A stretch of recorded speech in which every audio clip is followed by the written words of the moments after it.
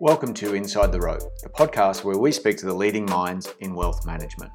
I'm your host, David Clark, and in this episode, I'm speaking with Charlie Jamieson, the founder and portfolio manager of Jamieson Coutts Bonds, an investment management firm that invests money on behalf of its clients, which includes some of Australia's largest super funds like Australian Super, as well as some private and institutional clients into government bonds, the conservative part of portfolios that often provide a safe haven during market dislocation. We talked to Charlie about what goes into those portfolios and what makes a quality government bond portfolio and why investors should be attracted to them. Please remember that this podcast is not designed to be, nor is it specific advice.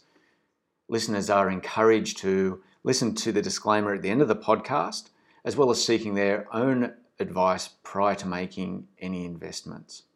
Please remember to keep your feedback coming. You can email me at david.clark@codacapital.com. Thank you very much. I hope you enjoy the podcast. Charlie Jamieson, welcome to Inside the Rope. Thank you very much, David. Charlie, if we could kick off, we haven't had you on the podcast before. If you could perhaps kick off and just giving us a little bit of your background, please. So my background prior to starting our current business, Jamieson Coutts Bonds, was as a portfolio manager primarily in New York and London, managing US Treasury bonds and European government bonds for Merrill Lynch Bank of America. Fascinating times to be involved in those markets. I guess I was managing a US Treasury portfolio when September 11 occurred early in my career, and then managed European portfolios through the GFC, through the Eurozone crisis and through the Greek crisis. So I guess COVID-19 was my fifth crisis in terms of managing.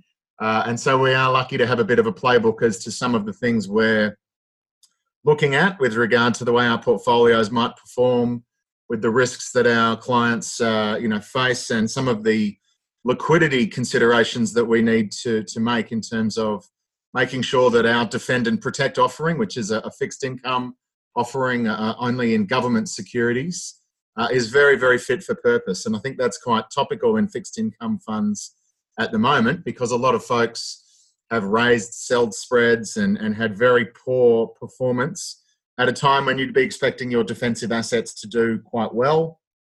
This is absolutely why you do have that ammunition storage, and you really do need to be able to access it quickly. And I think sadly for us, it's taken this crisis to really showcase the differences in some of these fixed income product offerings, and really, for investors to experience that for themselves. So, fascinating times, and I guess an interesting background to kind of look at this with a slightly different lens, given we've been through a lot of these previously and had a lot of experience with quantitative easing programs and quite funky central bank policy as we're currently experiencing.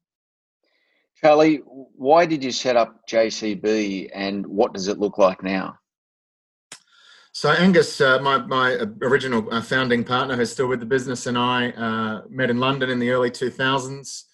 In the offshore markets of North America and Europe, there is a lot of product specialty in fixed income. And in Australia, there hadn't really been that disaggregation between, say, government bonds, corporate credit bonds, and we've all just heard about Virgin and how difficult that's been, and high yield securities. And so we wanted to offer something that was quite niche-y in terms of just doing the government piece. Of course, prior to the GFC, there wasn't much government debt around in Australia, only about $40 billion in a multi-trillion-dollar economy. And now, of course, we're going to have a huge amount of government debt, or we already had prior to COVID-19. But we really just want to focus in on that, most defensive and liquid part of a portfolio. It's a critical jigsaw, we think, in portfolio construction. It does allow for reduced volatility and can, move forward in times of stress as we're currently seeing. But most importantly, it's highly liquid. And so if you do need to get to that money or that allocation because you have a margin call or you have lifestyle needs or the ASX is at 4,500 and you think it's good value, you need to be able to move quickly. And with a lot of other products that have been showcased to investors, they get very difficult at that time. And I think a lot of fixed income funds have just been through that. So we really wanted to offer that. We offer a domestic fund, a global fund, both hedged and unhedged to US dollars.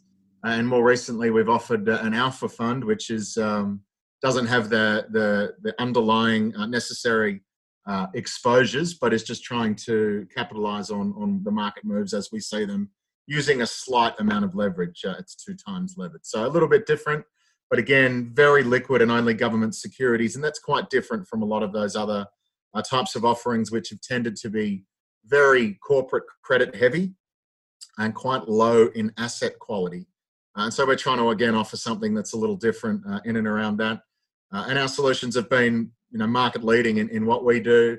Unsurprisingly, they've done very well as the world's not doing so well. It's one of the ironies of being a high-grade bond investor, but it showcases why it's an important allocation for folks. And certainly, with capital secured by the governments and primarily the Australian government in our domestic fund, investors can have a lot of confidence that whilst it's a low expected return asset allocation, you can sleep pretty soundly at night. And what's the head count look like at the moment, and also the funds under management, and how's that distributed across those strategies? Sure. So headcount is currently 7. We have 3 in a Singaporean office, which we opened in 2018. And the rest in Melbourne? 4 in Melbourne. Now, we're supported by about 25 folks at Channel Capital, which do our middle and back office, some of our performance reporting, and of course the distribution. So that means that the investment management team, of which we're 6 of the 7 and a compliance person, can spend the majority of our time focused on markets and portfolio management, which is where our clients want us to be. Prior to the crisis, we had about $5.25 billion under management. Clearly, as a result of some of our superannuation clients needing monies to pay for the early release of super and also to reinvest in the equity markets, we experienced pretty large drawdowns through March and April. We serviced more than $1 billion worth of requests, and we had no trouble servicing that, where a lot of other folks had a lot of trouble in fixed income because they were invested in corporate credit and things that weren't liquid. And so now, as we sit here, we're about $4.25 billion. Obviously, the retail side of our business is a little smaller than the institutional side, but we do have about $1.25 billion of retail assets. And then we manage money for some bulge bracket superannuation funds. They're all publicly listed, so we can tell you we manage for Australian Super, Uni Super, Qantas Super, a few others. So some good, well-recognised names, and hopefully, that gives potential investors some surety that we've been through very stringent due diligence processes and managed to clear those at the top end of town. And we're thrilled to be able to bring these solutions to Australian investors at a time where clearly there's a lot of uncertainty looking forward. And as I said, whilst they are not the most exciting sometimes boring is good. And as we've just seen over the course of this year, that can actually move you forward whilst other things are going backwards. So, we've got a really good pipeline, a healthy pipeline of future business in front of us as well. Now, you said performance has been good. What has performance looked like in recent times, and I guess over the longer period as well, Charlie? So our domestic solution, which has been running since 2015, has annualized around about 4.5% returns in an absolute basis. In our world, we've generated strong alpha outcomes. And so as we pride ourselves on managing interest rate duration, which is a challenging thing to do. You do leave yourself exposed to Trump and his 140 characters on Twitter and some of these other crazy headlines that we see from time to time. But we've managed to generate around about 90 basis points of gross alpha over that time on an annualized basis. And that's pretty high for our industry, which is why we've been lucky enough to catch the attention of some of the bigger institutional managers. Our global fund launched initially, there's a master fund that runs out of the Caymans in 2018. We put Australian feeder funds on that in 2019, has had fantastic outcomes. So that unhedged global fund, once you pick up the currency volatility combined with high grade bonds, you get something that can perform incredibly powerfully. We call it negatively correlated in a portfolio context, because of the way that, when risk markets tend to roll over, the currency often goes with it. So, and over the course of the start of this year, that global fund unhedged had, mid-20s in terms of outright performance, so, low 20%. Last year, I think it did in the teens. In its first year, it did 20.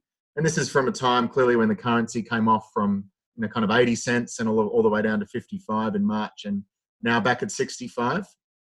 That's a different style of allocation. It's what we call a very good left tail in terms of normal distribution outcomes type solution, but you need to be prepared for the currency volatility that comes with it. The hedged returns have clearly been somewhat milder, but they've also been very healthy. And our Alpha Fund, which is just launched at the start of this year, is seeking to do some RBA cash plus 250 basis points. We're actually well in excess of that already. At year to date, it's up about 3.5%. And so, we're trying to make that a very low volatility, very shallow drawdown. It hasn't had a drawdown yet. Product that is essentially going to replace what a bank account used to be. Liquid with a reasonable return, but you need to have great surety that that's not going to go too far. I guess the other solutions being domestic and global, because we do have a index beta that we follow. So we do follow an index of government bonds. When equities go up a lot, they tend to come off a little bit. That is part of their negative correlation. When equities come off a bit or other risk assets sour, they can slingshot forward pretty quick, as we've seen in some of these periods like Q1 of this year or the fourth quarter of 2018, where they performed very, very well.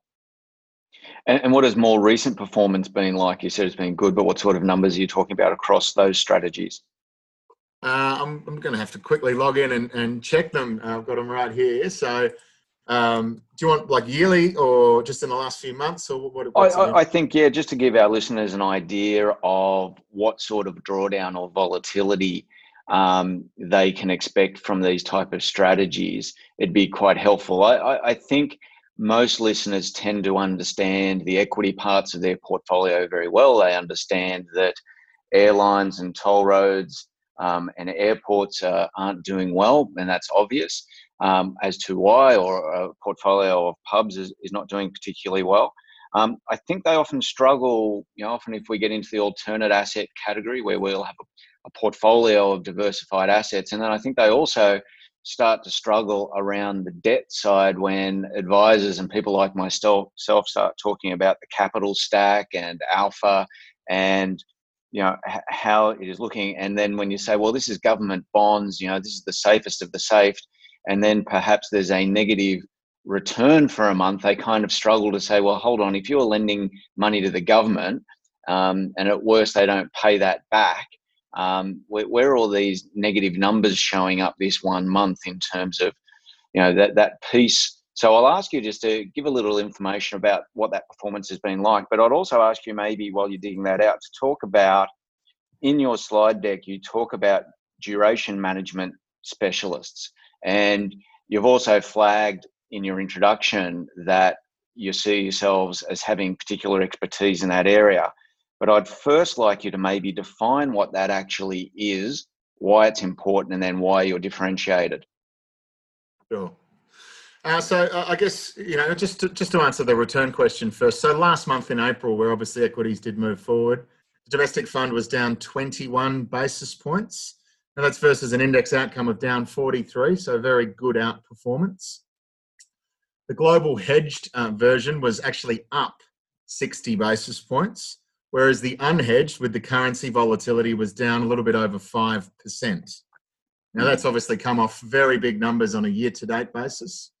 And the Alpha Fund was up 48 basis points. So in terms of outcomes, they're very slight. They're not going to be anything like the outcomes you'd expect from an equity-like product.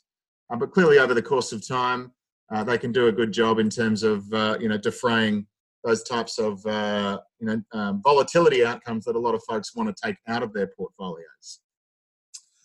One of the reasons I can't get my return numbers is I'm on the wrong computer with the laptop out. Give me 1 second and I'll give you the year-to-dates to the middle of May, let's say to the 15th of May.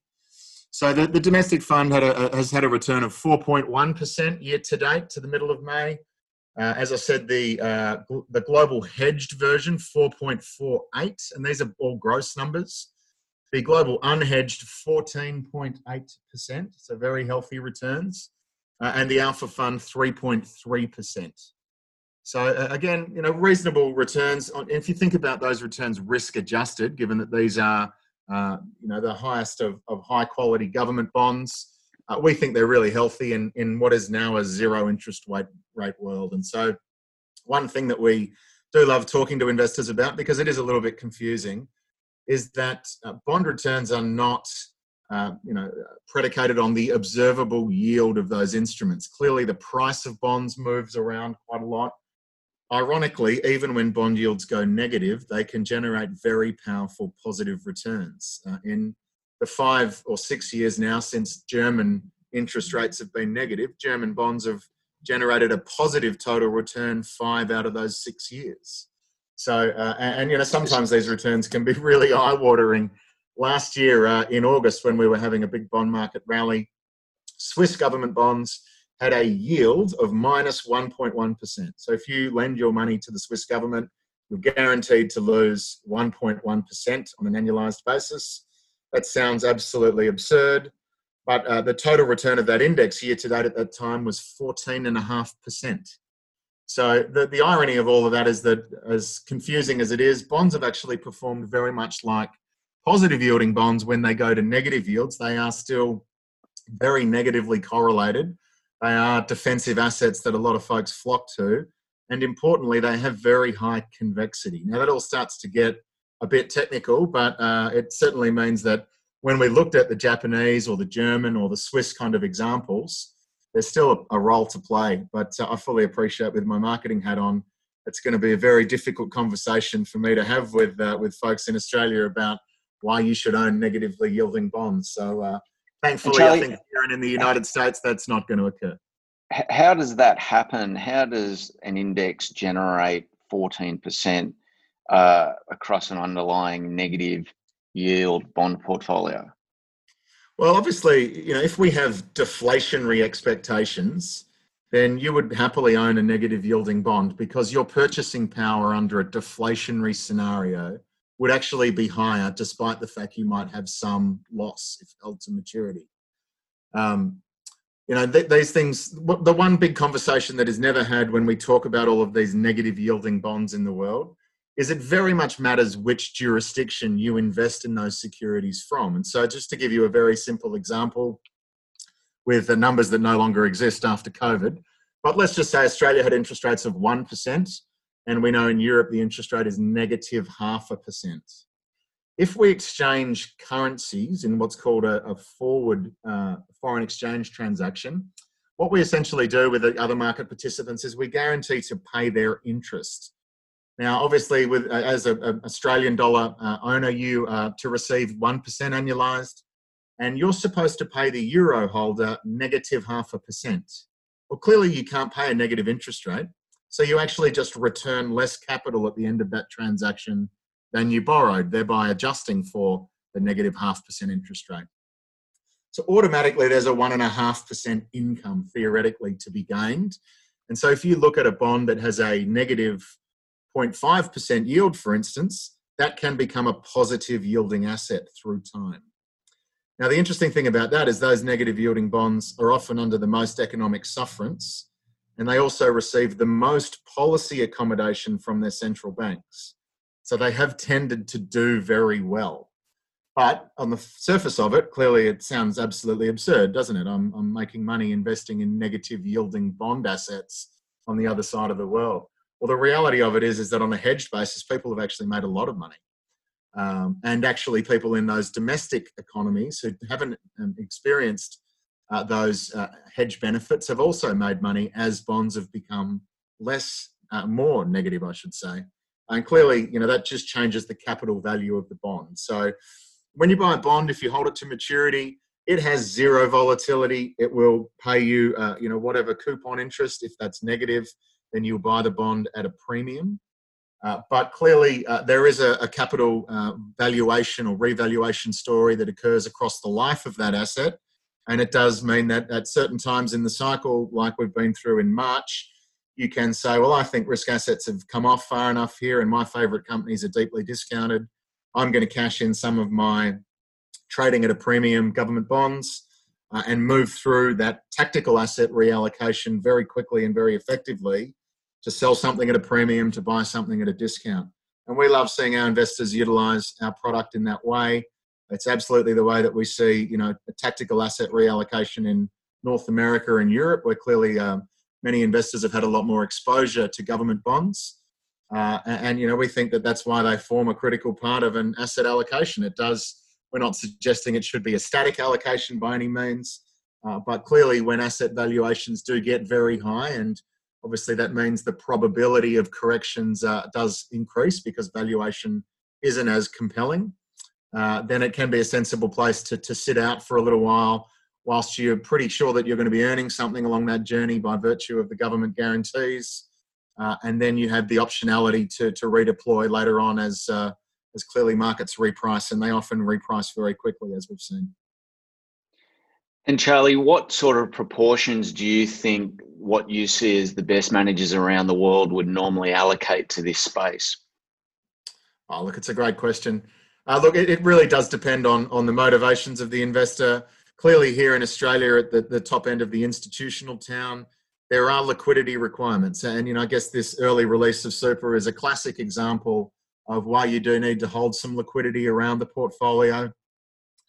Obviously, if anyone is using, margin facilities or has foreign currency hedges, which might require cash financing, liquidity is pretty important. Otherwise, you can be forced into a situation where you're selling your favorite assets at discounted valuations, and that's not something we want to see investors have to do.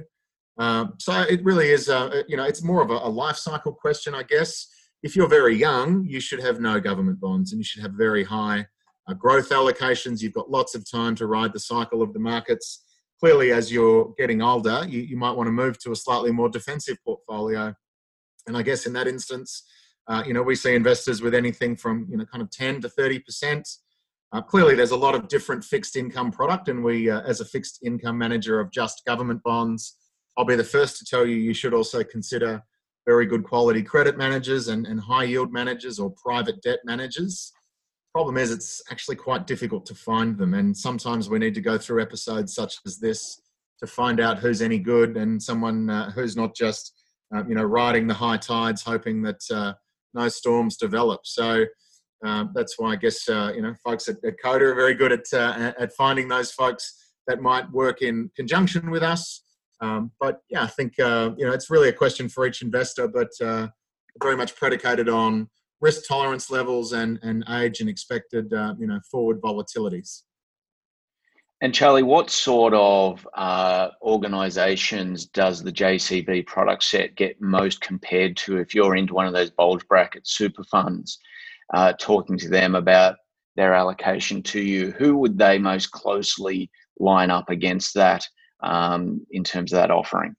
Yeah, so we're fairly unique, I think, in terms of what we do. I think that's one of the reasons we're drawn to the space, is it's somewhat niche-y.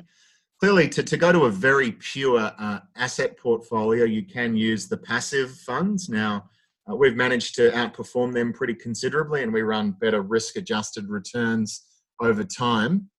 I think passive is a great vehicle if there's a very clear and identifiable trend.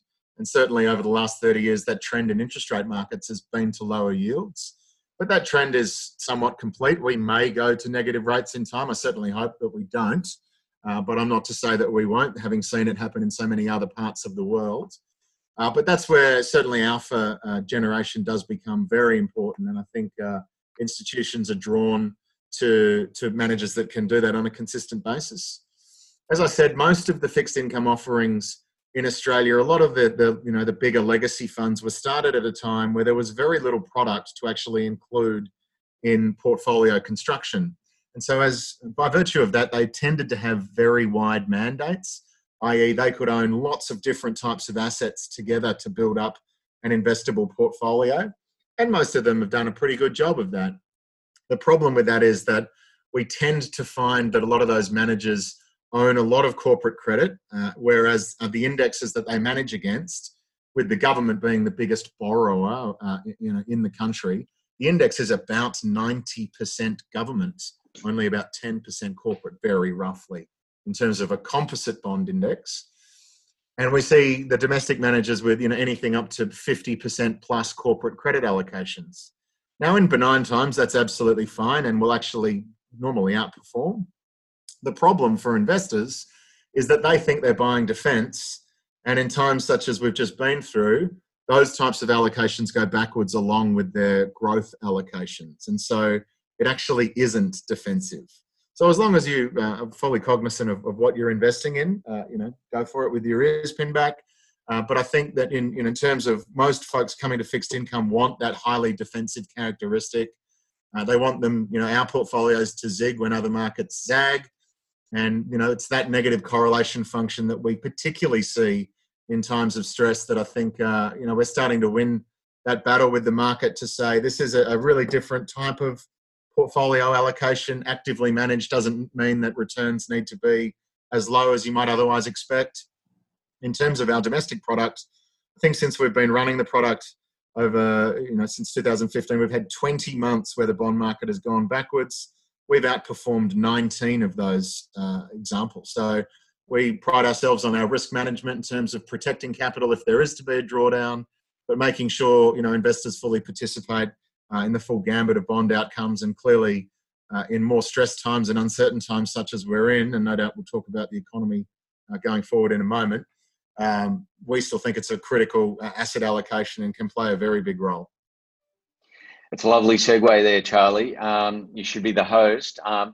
Where do you think we are in the cycle and what is your outlook? Clearly, this year has been very unusual. I can't think of too many other pandemics, but it's interesting you also note that there haven't been too many times in my 18-year career in advising clients where it hasn't been a point of, oh, gee, it's an interesting time to be investing. There's always something, albeit that you can look at the statistical data to support that, well, this time, right where we are at the moment, is very, very unique.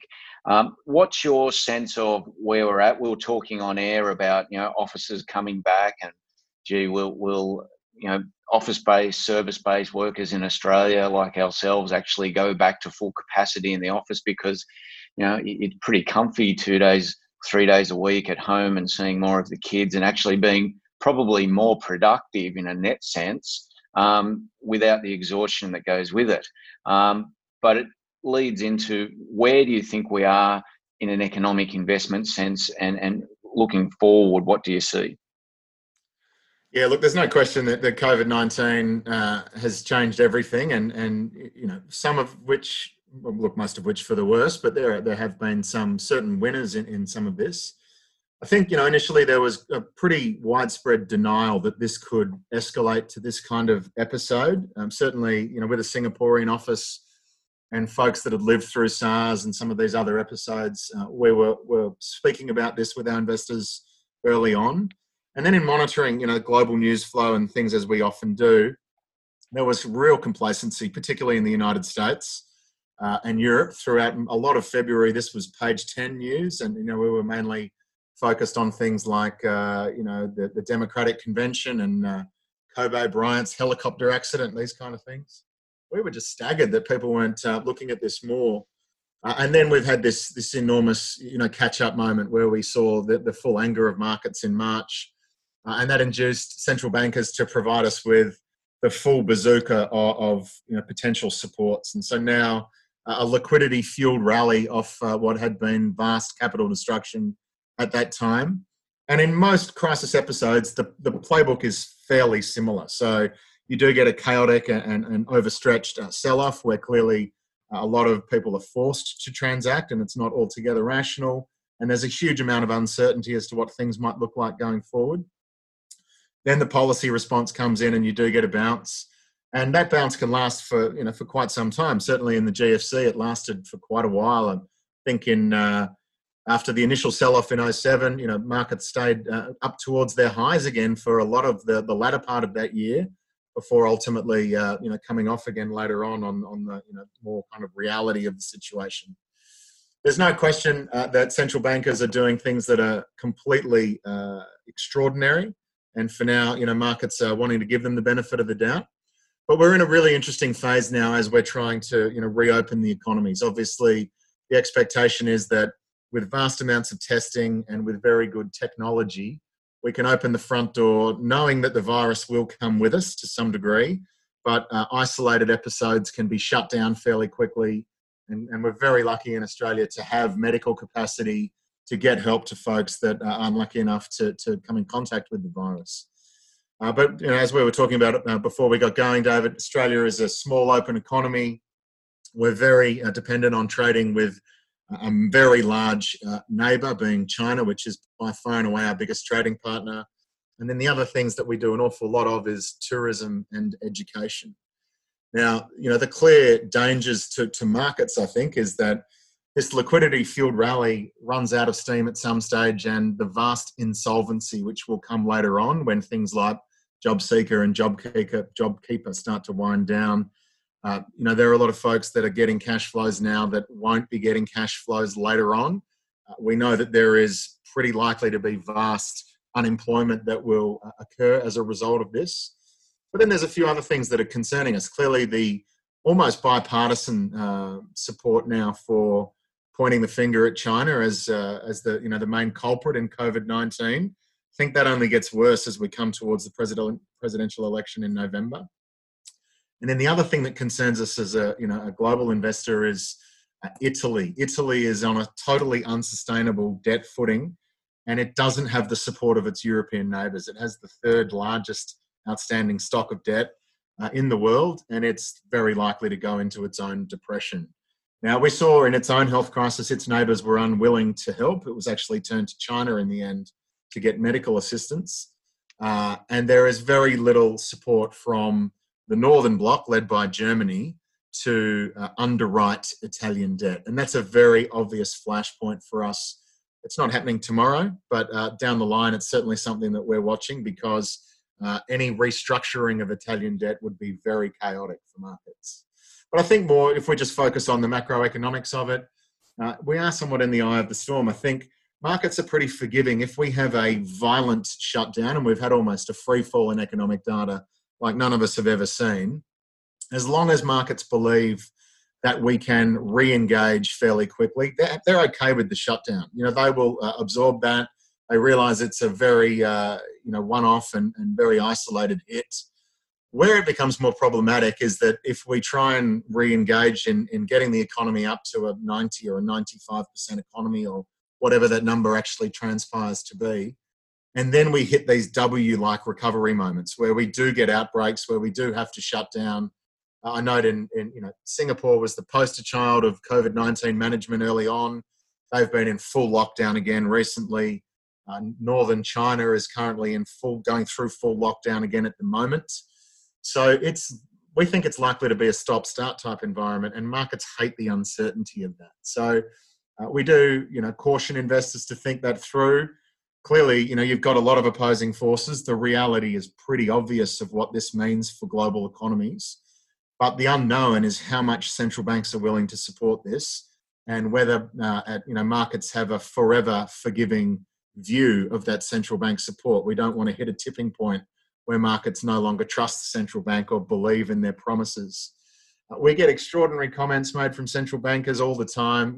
Seemingly, if you've taken them by their word, you have absolutely lost your shirt doing what I do, because they chop and change their tune all the time. Powell was only saying in September, when we had some funding difficulties in the United States, there's no chance we'll see a recession anytime soon. Well, that's now absolutely certainly occurred, and things were slowing before this anyway. He doubled down on that in a 60 Minutes interview over the weekend, saying there is no chance we'll have a depression. When we hear things in those absolute terms, we always worry, because we've seen central bankers, and Powell in particular, flip 180 degrees throughout his brief tenure as the chairperson of the Federal Reserve. Remember, all the way back to 2018, one of the things that took down equity markets at that time was he said that we're a long way from neutral interest rates and we're likely to exceed them. He made those comments in October 2018. We had a chaotic equity market and bond market sell-off in the back end of that year before bonds started to rally. And he completely changed his tune and started cutting interest rates in 2019, only a few months later on. So they do have a bit of a history of swinging wildly with the way the policy is implemented. Clearly, in this time, we do take our hat off to them for now in putting these support mechanisms in underneath the financial systems to try and get health outcomes that can allow us to re-engage. But the real problem here is that the cash flow shockage compounds over time. And so as much as the government's trying to bridge that gap, any businesses that were struggling a little bit going into this have now burnt up any capital that they had, and we think a lot of them are unlikely to reopen. And there are some real horrible stories in and around that. I read a piece in Spain saying that 10% of registered businesses filed for bankruptcy in April. It's a staggering statistics, 160,000 bankruptcies. All of those folks that have put up their working capital, gone. All of their employees, unemployed. And this is something that Australia is very lucky to be saved from currently with JobSeeker and JobKeeper. But as those programs roll off come September, I think, the market's going to be searching around for what does that go forward look like? I mean, we know that, travel and tourism and education from internationals coming in is not going to occur this year in terms of internationals coming in. We know that, we are going through somewhat of a diplomatic spat with China at the moment, who've put tariffs or banned beef exports from 4 abattoirs, put tariffs on barley overnight. The Morrison government seems to want to be pretty intent on following through with an investigation into COVID-19, something which Trump has backed as well. So there are obvious things to kind of see some caution ahead. But as we sit here and look at markets, they are doing a very good job of trying to be optimistic.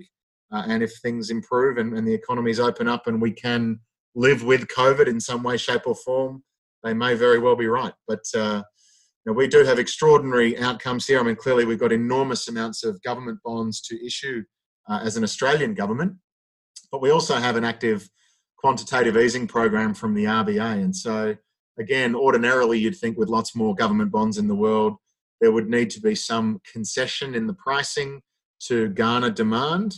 But with the RBA standing vigilantly alongside the Australian Office of Financial Management, who issues a lot of those bonds, bond yields really haven't moved too much. And in some respects, Aussie government bonds look quite attractive versus their global peers. So these are quite extraordinary times. Australia issued a new 10-year bond in the week before last. That would have been the week of, 11 May.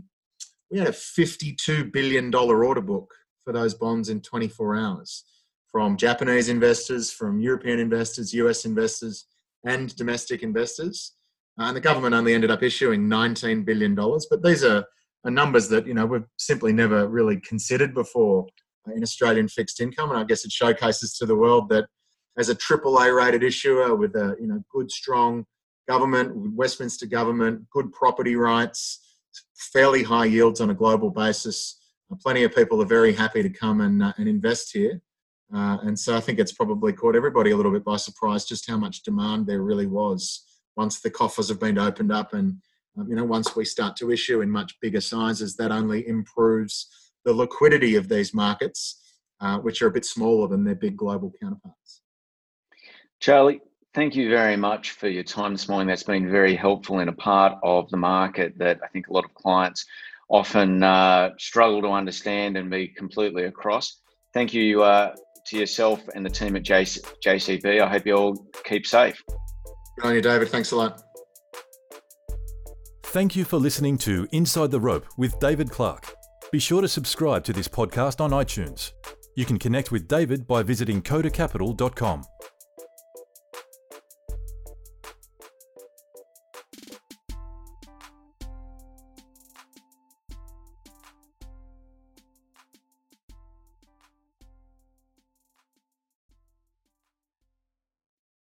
Any views expressed in this recording represent the personal opinions of the speaker and do not represent the view of any other party. If this recording contains reference to any financial products, that reference does not constitute advice or recommendation and may not be relied upon. Listeners in Australia are encouraged to visit www.moneysmart.gov.au to obtain information regarding financial advice and investments.